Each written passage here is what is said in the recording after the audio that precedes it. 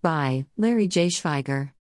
A French social observer and historian, Alexis de Tocqueville touring America recorded his lucid observations of pioneering America.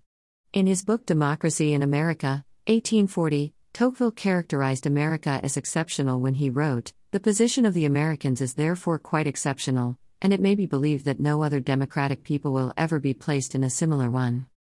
A national narrative has often celebrated American exceptionalism. In many moments in history, it was a well-deserved moniker, at other times, not so much.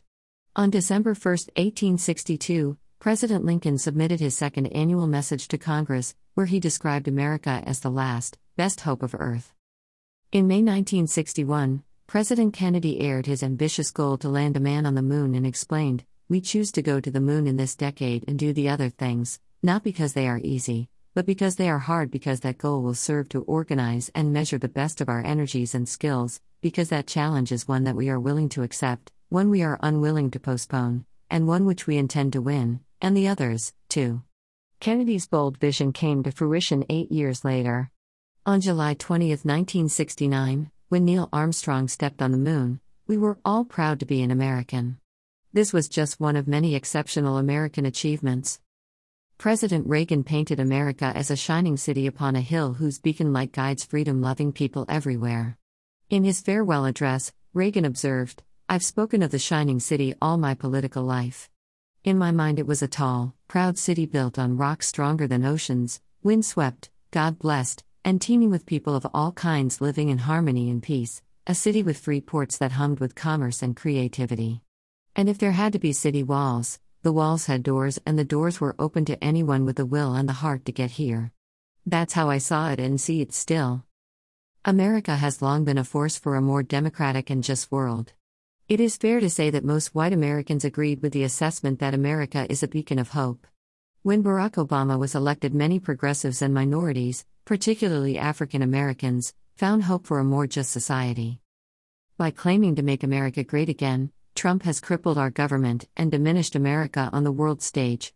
In a recent address to Moscow's Diplomatic Academy, Russian Foreign Minister Sergei Lavrov, Russia's top diplomat, argued that the world is losing faith in the United States as a global leader.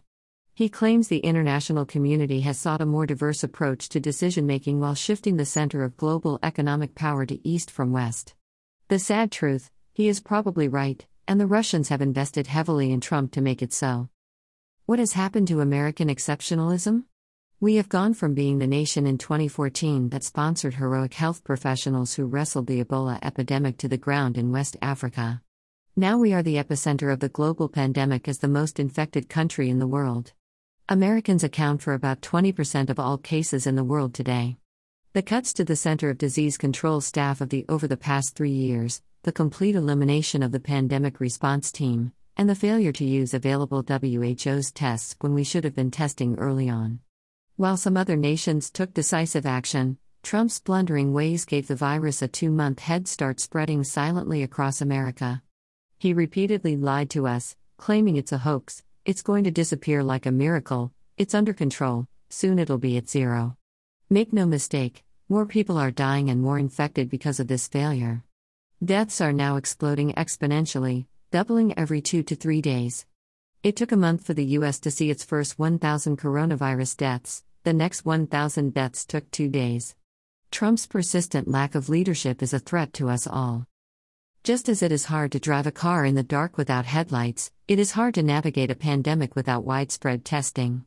While Trump promised, anyone who wants a test can get a test, testing is still a significant issue 3 weeks later.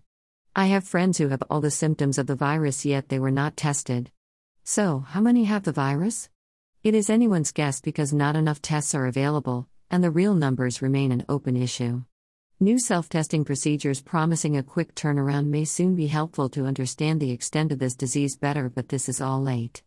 We can all help keep track of the spread of the disease by contributing our daily health status to help health professionals track the COVID-19 pandemic through a Harvard crowdsourcing effort called COVID Near You. President Dwight D. Eisenhower once reflected that leadership consists of nothing but taking responsibility for everything that goes wrong and giving your subordinates credit for everything that goes well. Trump does the opposite. He blames governors and mayors who clamor about the critical shortages of everything from ventilators, masks, gowns, and other vital medical supplies. In times of crisis, Americans want to rally around their president, and rightfully so. However, it is hard to do when Trump behaves like an impetuous child with a profound narcissistic need for admiration from all, excessive attention through his constant and confusing tweets and his lack of empathy.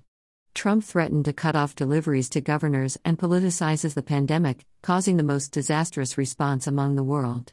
On March 29, he accused hospitals in New York of allowing masks and PPE supplies to walk out the back door. He followed that outrageous charge against frontline doctors and nurses who have been begging for safety equipment by requesting the media to do an investigation. Fareed Zakaria, in a March 26 column in The Washington Post, asks a profoundly important question: why did this happen? It's easy to blame Trump, and the president has been inept from the start. But there is a much larger story behind this fiasco. The United States is paying the price today for decades of defunding government, politicizing independent agencies, fetishizing local control, and demeaning and disparaging government workers and bureaucrats. We should ponder on how America fell so far so fast. I recently wrote a book entitled Climate Crisis and Corrupt Politics to look behind the curtain at the growing dysfunction of our government to address the climate crisis. What I discovered sadly applies to our current crisis. The same forces that have trampled on compelling climate science have ignored the many pandemic warnings and the need to be prepared. Anti-governmental forces funding elections have caused the contraction of the CDC staffing and crippled our response to the coronavirus. Trump has been demeaning agencies of government, calling them the deep state, while he claimed to be draining the swamp while gutting essential safety nets and degrading vital agencies. One of the dark money-funded groups was the Americans for Tax Reform, headed by Grover Norquist, who declared his goal to cut government in half in 25 years, to get it down to the size where we can drown it in the bathtub.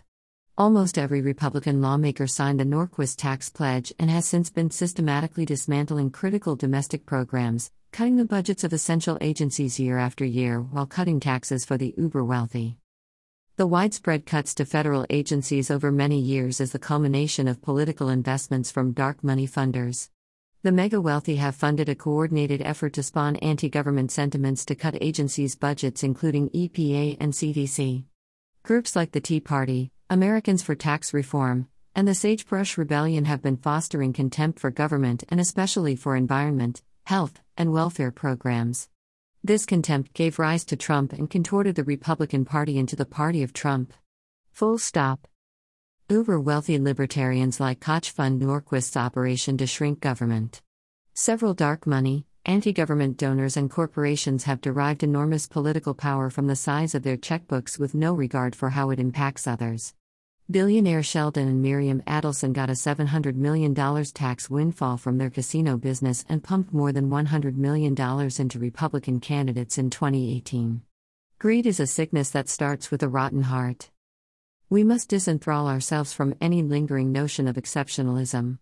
We now have a damaged government that dark money has bought, and we are all paying the price with growing risks with an understaffed, ill-prepared and dysfunctional administrative response. Perhaps this can be the long-needed wake-up call that conservative voters need to grasp the depth of the threat and support the restoration of the America we have loved.